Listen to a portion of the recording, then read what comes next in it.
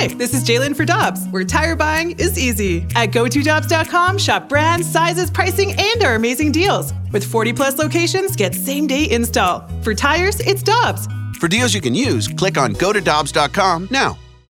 When you need mealtime inspiration, it's worth shopping Kroger, where you'll find over 30,000 mouth-watering choices that excite your inner foodie. And no matter what tasty choice you make, you'll enjoy our everyday low prices, plus extra ways to save, like digital coupons worth over $600 each week. You can also save up to $1 off per gallon at the pump with fuel points. More savings and more inspiring flavors make shopping Kroger worth it every time. Kroger, fresh for everyone. Fuel restrictions apply.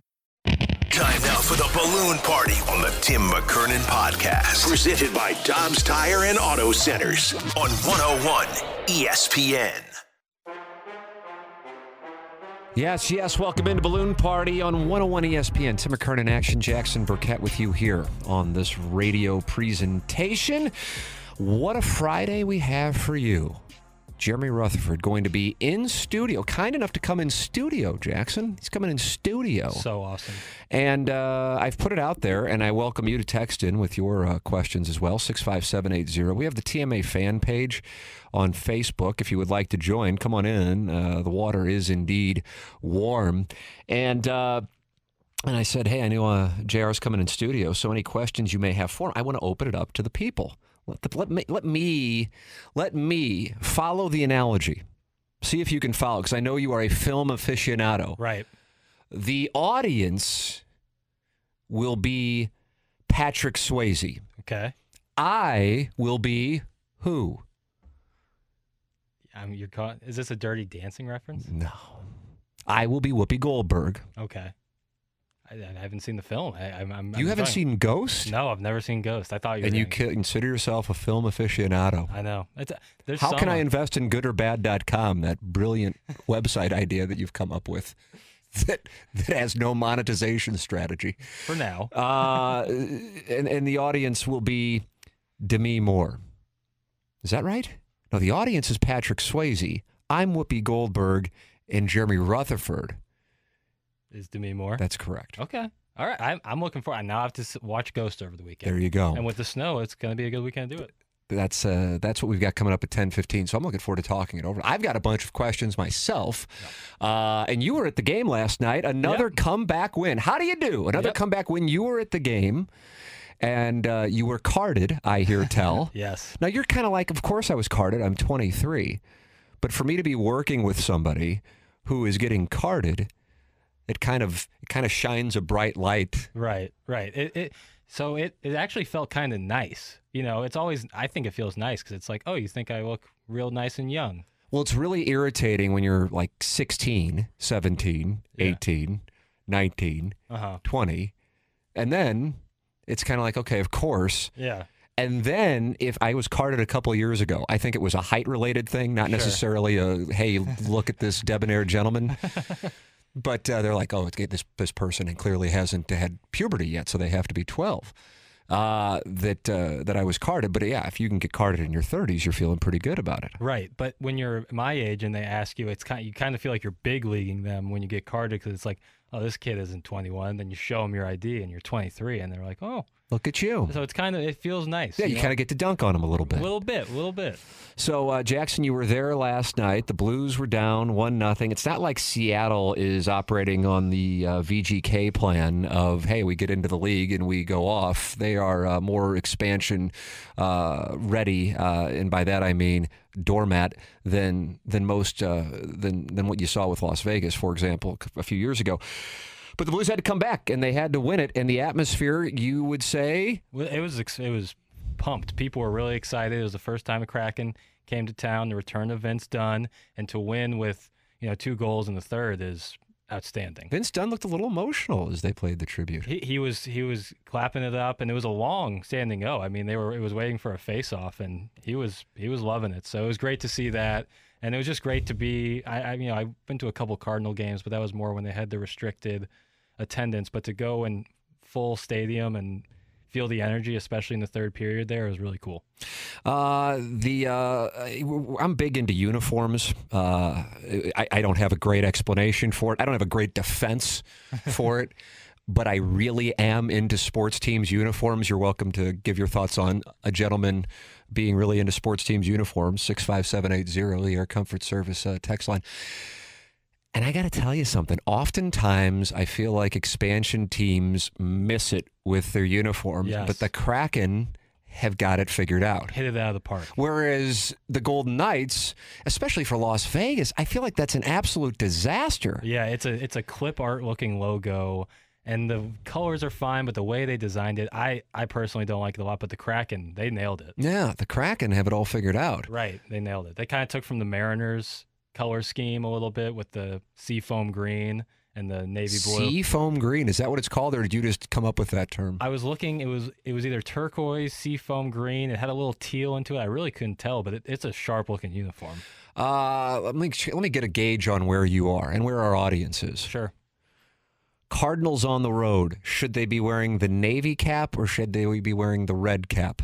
I feel almost disgusted that I had to be asked this question. It's the navy road cap Well, that's all the day. right answer. It's That's the navy exciting. road, and We're it's living in honestly a exciting shame times. that they wear red caps on the road.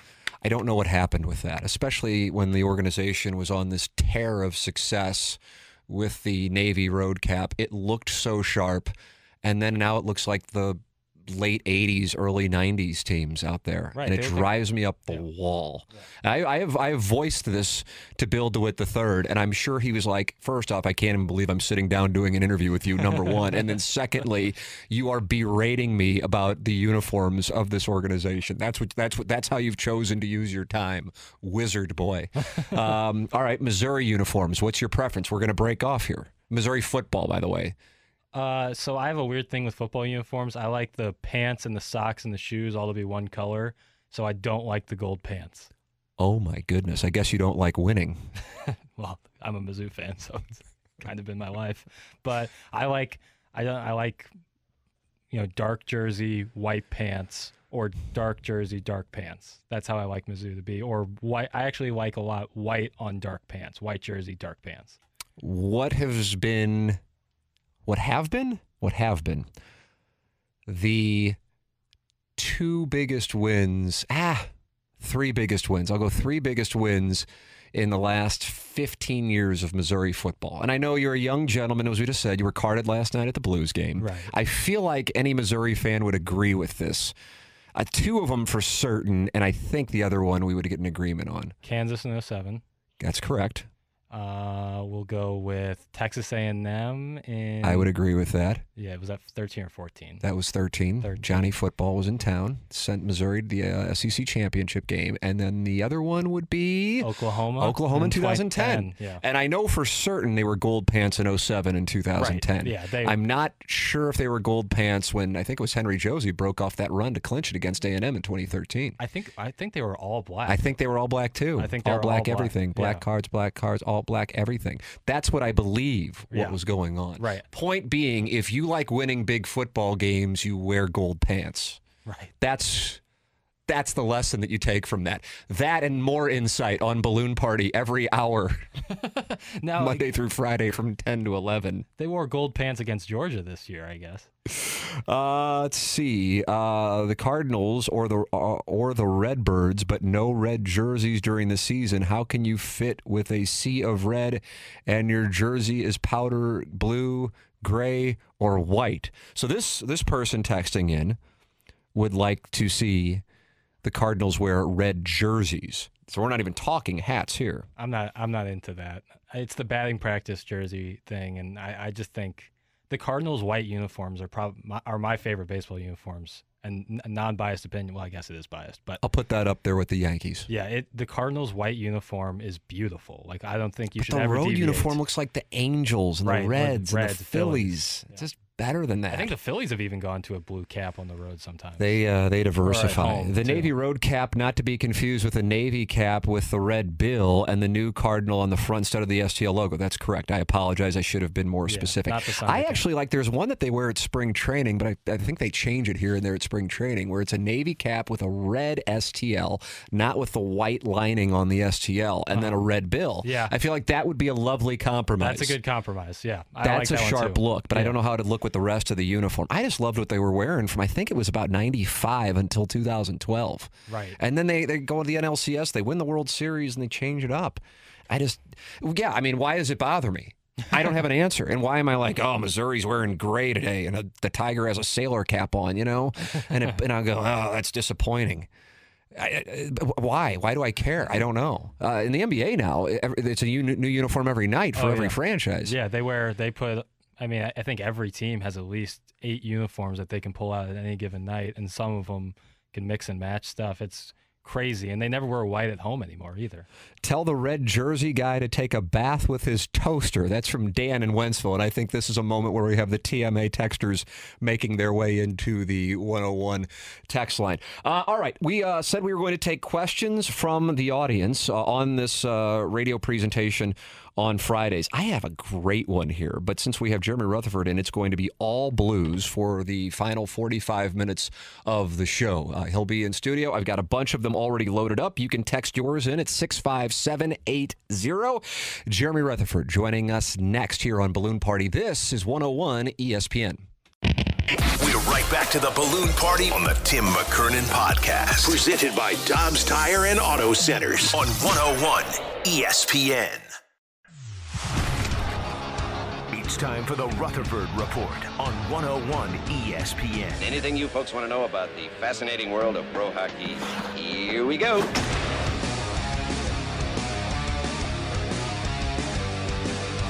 Welcome back to Balloon Party. It's 101 ESPN. My name is Tim McKernan. On the ones and twos, Action Jackson. He was at the game last night.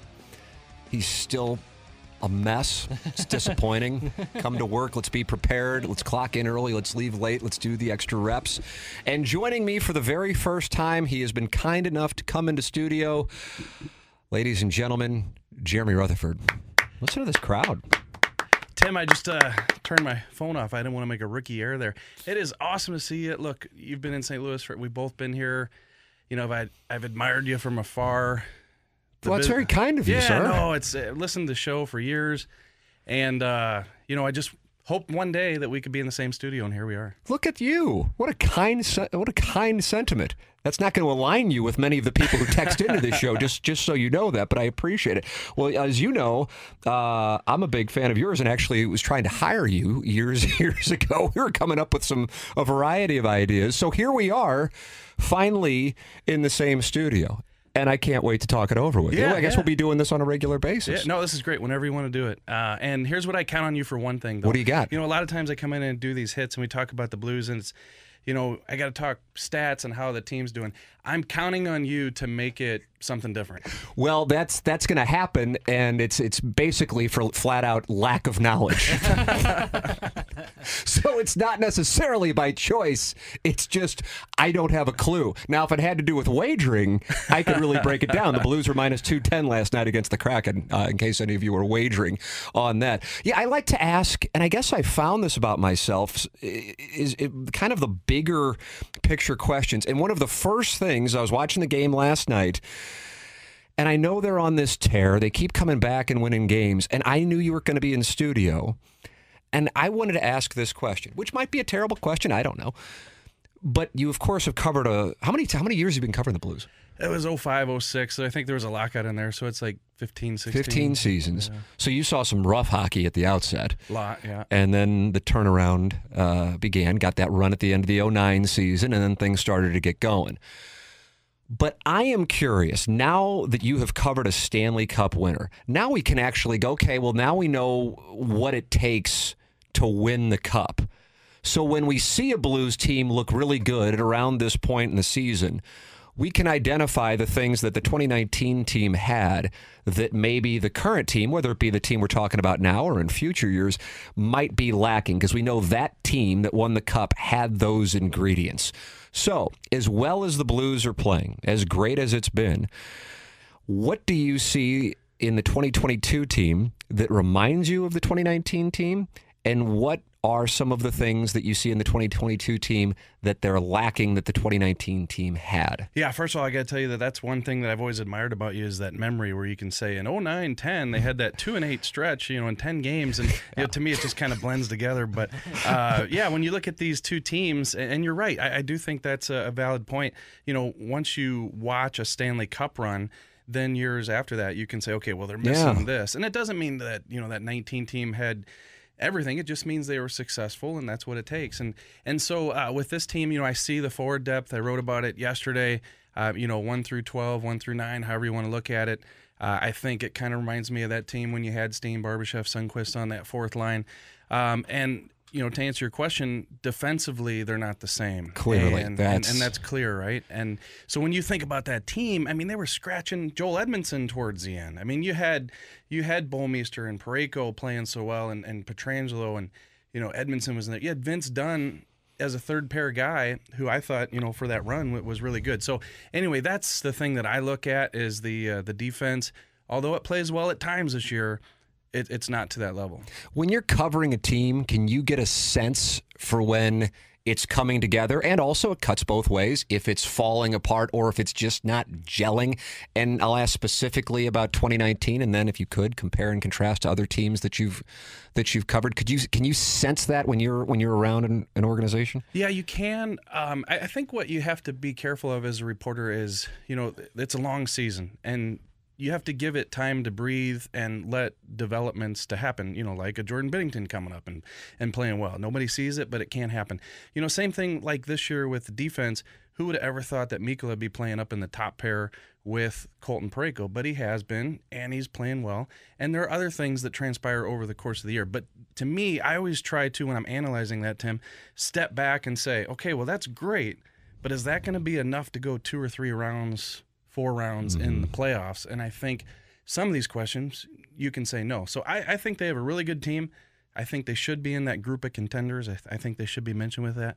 But I think there are still some issues. The question that I've seen the most here in the text line, and that I've already seen on where I posted the thread that you were going to be in, is the one that I would imagine you'll be writing about up until the actual date, and that is what you think the Blues will do with regards to the trade deadline, specifically with an acquisition for a defenseman. Is that something that you feel like is inevitable, or are they kind of teetering on the brink on that? If you had to lean one way or the other, I think they'll make a move. I think that when Doug Armstrong, past couple years, signs these guys to these long-term contracts, and to get them in at the low AAV, keep the band together, keep as many really good players as you can, there's a downside to that. And that's 4, 5, 6 years down the road when some of these guys, are in the later stages of those contracts. So you need to win now.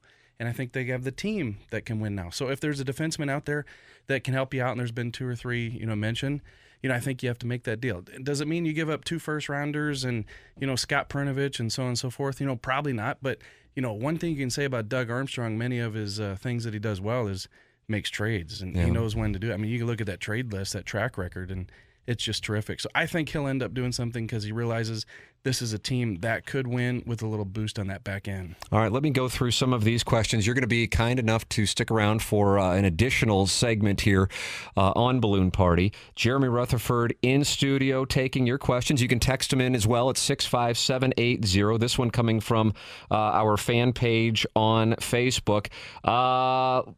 Questions regarding Colton Parayko. Can JR do a deep dive into Parayko's play? Has he been better than he looks, or is he just never going to be a pronger type because he's just so nice? Seems like he has a lot of skill, and there was so much hype when he first came up, but he hasn't become the star defenseman like many of us thought he would become.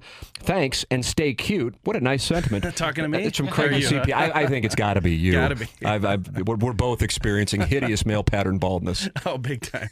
Mine went a lot sooner. Jackson's just in the top of the first inning with his. Oh, so yeah. We'll do some therapy with him at the end of the show. Tim, speaking of that, like a couple weeks ago, I had somebody say to me, I took my hat off, and they said, why wouldn't you leave your hair in the wintertime? It's cold. Why did you get it shaved? The 3 wisps that would grow. Get it shaved. I don't do this on purpose. God's been doing this since I was 22. This wasn't a choice. I chose to be 5'1". And with regard to Colton Parayko there, Tim, it's tough because I see a ton of talent. I talked to Larry Robinson, who was with the Blues for a few years, Hall of Fame defenseman, of course. And he said, I see it. It's there. He has all the tools. It's just a matter of him taking it and going to that next level. So, he had the back injury last year. He comes back this year, Tim, and looks pretty good at the start of the season, playing 25, 26 minutes. But let's step back. The big picture here. Is he ever going to be Pronger? No way, no how. Right. First of all, there aren't going to be many Chris Prongers. I mean, his number's going up in the rafters on Monday, right? And I remember that first or second season with Colton Parayko, a lot of people criticizing him for not being physical enough and playing that style. And I bumped into Chris Pronger, and I said, what do you think? And he said, you can't change a person. Like, you just can't do it. That's who they are. Let them do what they do well and become the player they're going to be with what they do well. Larry Robinson said it. Could he be a better player if he were a little more physical? Yeah. A lot of people, I wrote a story about Mikkola recently, and people said, gosh, I wish, inside of Colton Parayko's body was the Mikkola passion, physicality. So, he's not going to be that, but I still think he can be a successful defenseman for this team with his attributes. Jeremy Rutherford in studio with us, taking your questions. Got 1 billion of them. We'll try to get to as many as possible here. Can you ask JR what the holdup is on re-signing Chief? Did both sides decide to wait for the end of the season? What is your opinion on the status of those talks, JR? Yeah, the Blues want to get it done, and I'm positive that Craig Berube wants to get it done too. But, think about this. And with players, it's pretty well set. This guy makes this, if you put up these kind of numbers, you can get this kind of paycheck. With coaches, it's a little bit different. You see a Mike Babcock go to Toronto and get $8 million a year. You see a Joel Quenneville get paid. Well, when Craig Berube, even when he win the Stanley Cup, he comes back on a 3-year deal. And, it's nothing that broke the bank. He got paid, and they respected the job that he did, and they paid him. But it's not a $6 or $7 million contract. Now, even though they haven't had the playoff success, look what he's been able to do, I think, with this roster the past couple of years. So, to me, I think it's a situation currently where they're probably talking. Both sides probably want to get it done. But it's just going to take some time, and I think we sit back and see it and say, it's so obvious, get it done. I just think the issue here is it's just not that easy. They got to find the right happy medium in terms of how to financially compensate. Following up on the second part of that question, do you think it is a case where they'd like to go, okay, let's just get through the season, or is it something that is ongoing in your opinion? I wondered that too, and I think that the answer to that question is if they could find that number and that term and that happy medium tomorrow, they would do it tomorrow. Okay. It's just a matter of when they come together. Jeremy Rutherford taking your questions here. It's the Friday edition of Balloon Party on 101 ESPN. He is going to stick around for another segment. Text him in at 65780, and you are welcome to leave a mic drop. As Jackson, I understand we have some. Yes. We have some. Yes. Balloon Party is now on the 101 ESPN app, and you can leave your mic drops for us. Those are presented by Rhino Shield. This Clarkson Jewelers time check. It is 10:29 in St. Louis. We will take a commercial break and come back with more Balloon Party on 101 ESPN. We're right back to the Balloon Party on the Tim McKernan Podcast. Presented by Dobbs Tire and Auto Centers on 101 ESPN.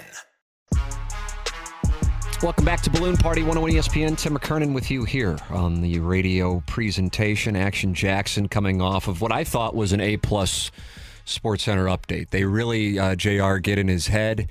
It's kind of like me with the throw from second base to first base, suffered from Steve Sachs disease. And I know when the time rolls around at 10:30, Jackson gets a little tight. But I thought it was A+. Yeah, I thought my inflection was better on that one. You're working on your inflection? And Is that what you're doing? That's right, and I didn't have any The copy in front Blues of me. won last night, 2-1 over the Kraken. They will take on the Maple Leafs tomorrow night. I'm Jackson Burkett. Coming up next on NPR.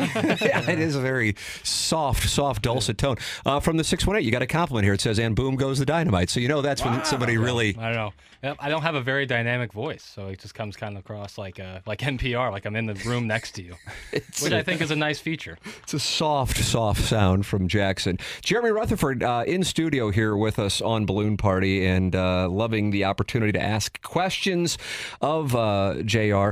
You know, I'll go back to the Blues questions momentarily. Last Friday, actually, we do the questions from the audience that were from me, and I talked about The Athletic. The Athletic, where you write and have been writing for how many years now? How many years? About 4+. 4+. Being sold to the Times, the New York Times. And anytime that happens, understandably, people can be really excited about it. People can be really concerned about it. I don't know the ins and outs, and anything I would be saying would be speculative. But I love what The Athletic has done for sports writing. And one of the things I think that they have done, and when I was reading the story on the transaction, and I thought it was 100% accurate from the moment that you went there, JR, is they recognized that there was a demand for hockey coverage, specifically in the United States, but certainly just in general, and nobody was really catering to that. So it was a great economic observation with regards to sports journalism. There is a demand, there is not a supply, and we are going to cater to that demand, and you get the best hockey coverage you're going to find anywhere on The Athletic. Yeah, Tim, and I don't have any numbers in front of me, but just kind of what I've been told through the company is exactly what you're saying. And the hockey community was underserved, and so they felt like that's where they could really capitalize. And so obviously, you know, people follow The Athletic for the NFL and NBA and Major League Baseball coverage, but I think that they've taken hockey to a whole nother level. And, you know, when I'm talking to executives, players around the league,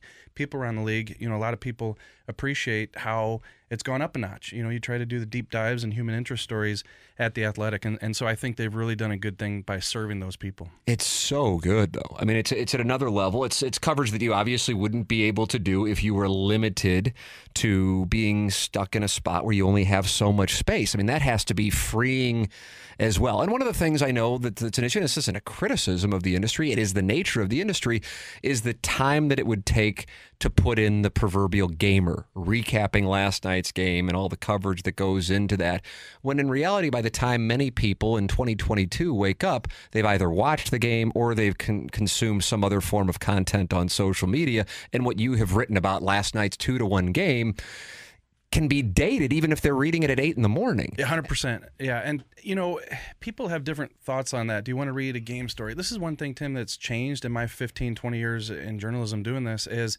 you know, they used to read the game stories for the information that they didn't know or they didn't hear. But now, I mean, you go anywhere, you go to a bar, you go to the casino, you go anywhere, there's a 70-inch TV in front of your face. You see just about every play. If you didn't see it, you got a notification on your phone that says somebody tripped in the corner at 7:02 left, you know, in the first period. And so it's there. So what we found is people said, hey, tell us something about the team. Tell us something about the game that maybe we didn't pick up on. And it's a little more difficult in Zoom. Like the article I have up today is, you know, Kyrou and Thomas at the podium last night on the Zoom. And, you know, you can't really get too involved with the questions and so on and so forth. But, you know, yesterday I had a story. How did Doug Armstrong build this group of forwards? Yeah, you know, the balance. Forwards, yeah, so you spend some time on the phone with Doug Armstrong. So I guess one thing is when you're not covering the day-to-day game action, it affords you more time to dig a little deeper. I want to talk about Armstrong because I saw your story yesterday on the forwards and how he went about building them. I feel like as far as approval rating goes for a general manager in St. Louis sports over the last quarter century, I don't know if too many would have a higher approval rating than Doug Armstrong. Now, I know those fluctuate. Of course, they correlate to the team's performance on the ice, on the field, on the court, whatever the case might be. But with regards to Armstrong, I feel like there is an appreciation for this. There's always a sense he's trying to win. Even if the move doesn't work out, and most of the time they do, but even if they don't, they feel like the organization and Armstrong is trying to make the team better. I feel like it'd be Armstrong and Walt Jocketty. Those would be my two if I had to go over the last 25 years. What's your perspective on the Blues GM? Yeah, from the Blues perspective and Doug Armstrong, you know, every tweet I get, every email I get, every mailbag question I get, it says, "In Army we trust" somewhere. Mm-hmm. That's what it says. And, you know, it should. You look at that track record, 11 seasons. You know, I think I had the note in the story yesterday.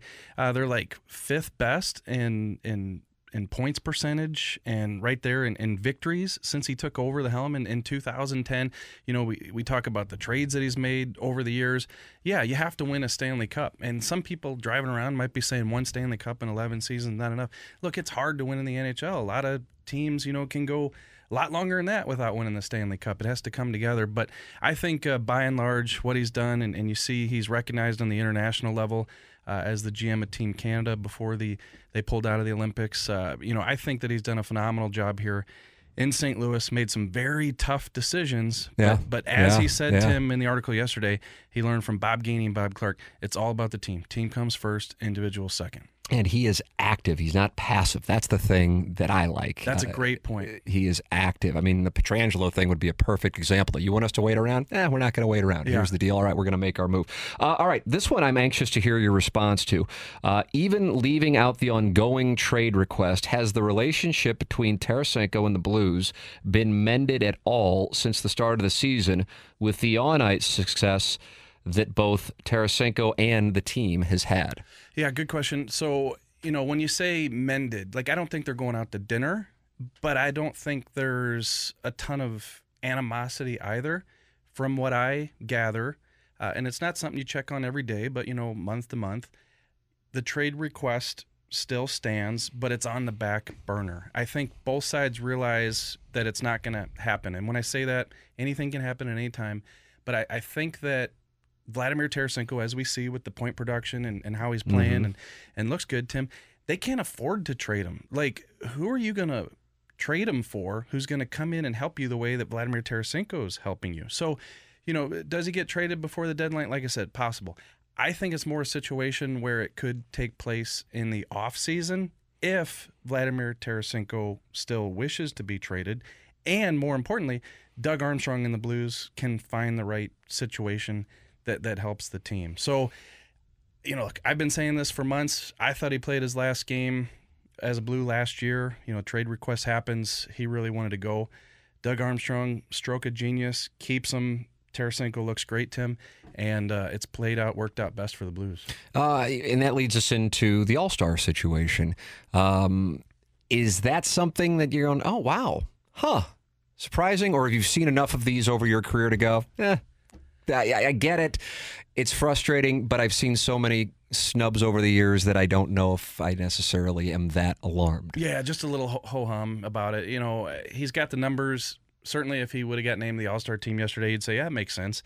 But, you know, you look at this team and you got the McKinnons on there, DeBrincat from Chicago, Clayton Collier. The thing is, and people have been talking about it since last night when the announcement came out, is you have to have one player from each team, and it makes it difficult. There just aren't enough spots to put, you know, two really good players from the same team. I don't think anybody's arguing with what Jordan Kyrou is doing. So, you know, I think that could he have made it? Yeah, but a lot of good players on that team. Specific to Kyrou, I remember watching his first game, and I recall talking about it on our show, going, he stands out. He stands out. You can just tell there's just something there. And this is right away. I mean, this is early on.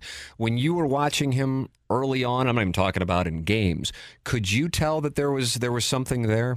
Yeah, for sure. In terms of the speed element. Speed. Just takes off like lightning. This is coming from somebody who, when I run a 40-yard dash, they time me with like a clock, you know, a sun, you know, like calendar. Calendar. A sundial. Yeah, sundial's crazy. So yeah, and that's one thing the Blues really haven't had for years and years is somebody who could tear it up like that. And you can't necessarily trade for those guys. You have to draft them and groom them and you know, cross your fingers. And so Jordan Kyrou had that, but Tim, early on, what I saw was a player that wasn't aware defensively, even in the offensive zone. If he didn't have the puck and he wasn't darting to the net, he wasn't doing a lot to help you.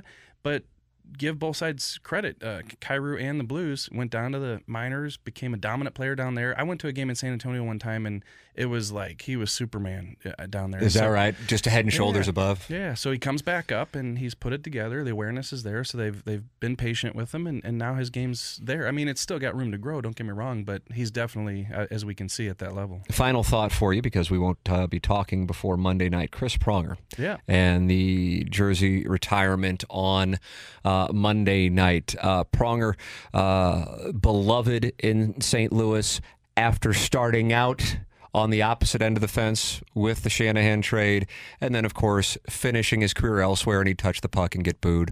somewhat of a loving boo, as is the case. But Pronger used to be one of those guys, any building. I remember being on the road with the team when they were playing the Sharks in the playoffs in 2000 and 2001. And when he would touch the puck then in San Jose, it was just all boos. He was the guy other teams and their fans love to hate.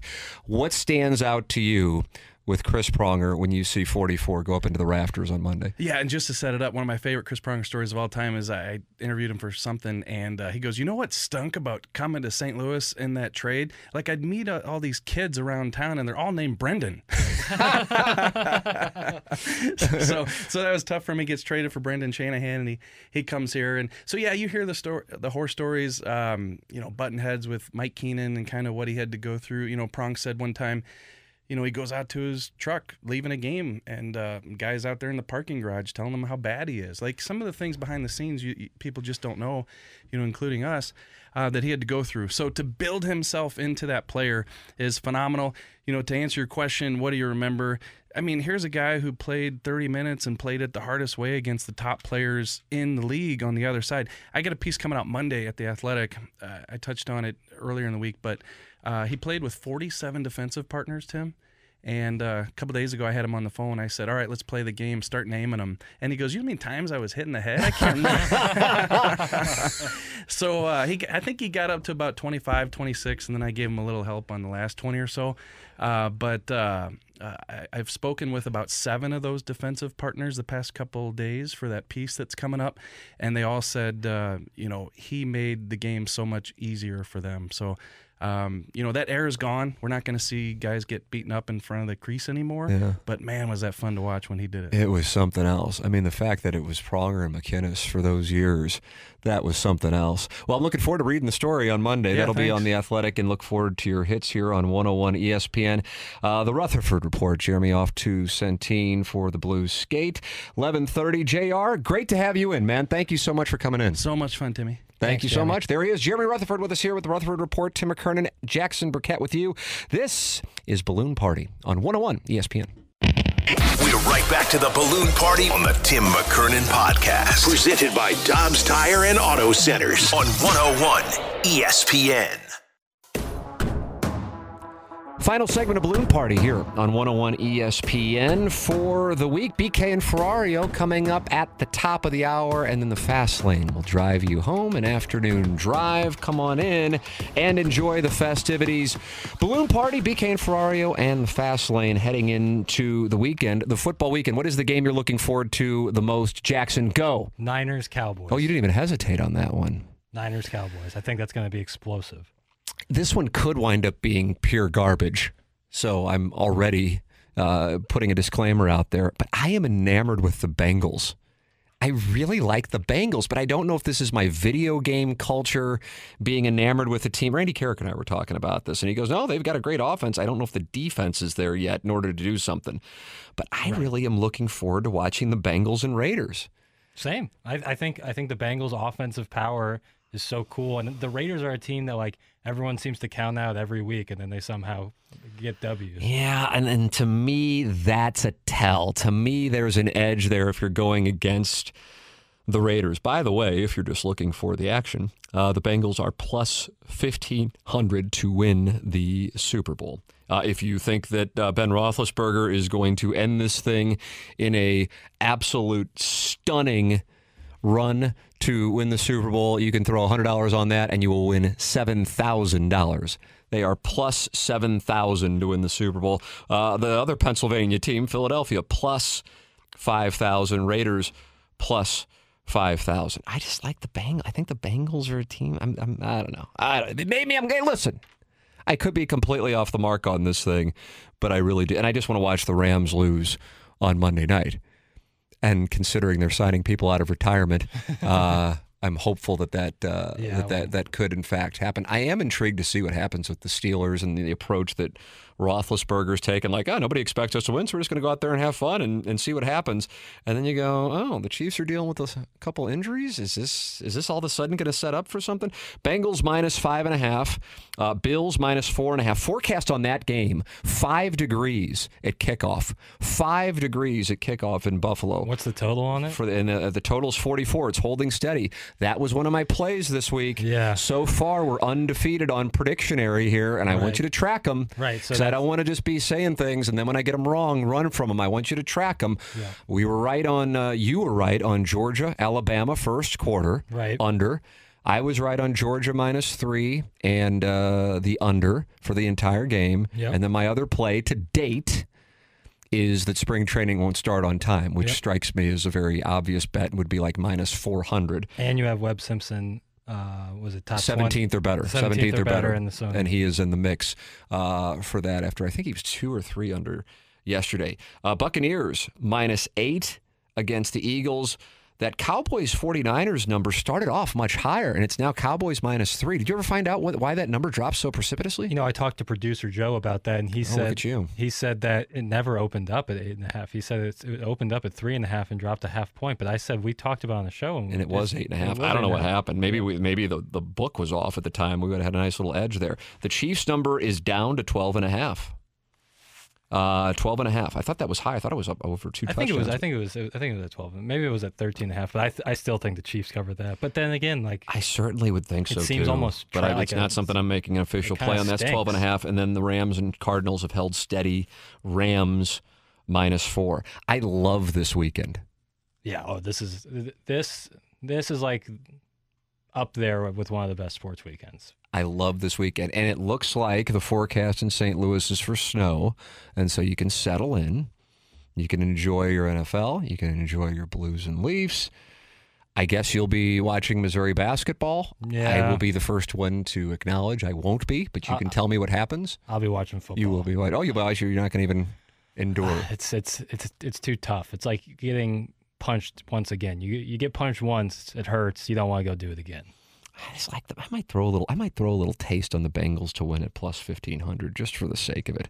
There's something going on there. There's something that I just don't know if the defense can. Right, that's the thing. Can hold up on that operation. The offense is so dynamic that you almost have to. All right, great to have Jeremy Rutherford in. Really enjoyed that conversation. He's just such a good guy. Right. I'm so happy for his success, and it's wonderful to be a teammate of his here at 101 ESPN. Great conversation as the Blues continue to have success. You can read more in The Athletic and hear Jeremy Rutherford throughout the week here on 101 ESPN. He is off to the Blues skate. That's where you will see and hear BK and Ferrario coming up at 11 o'clock. Time for us to shut it down for the week here on Balloon Party.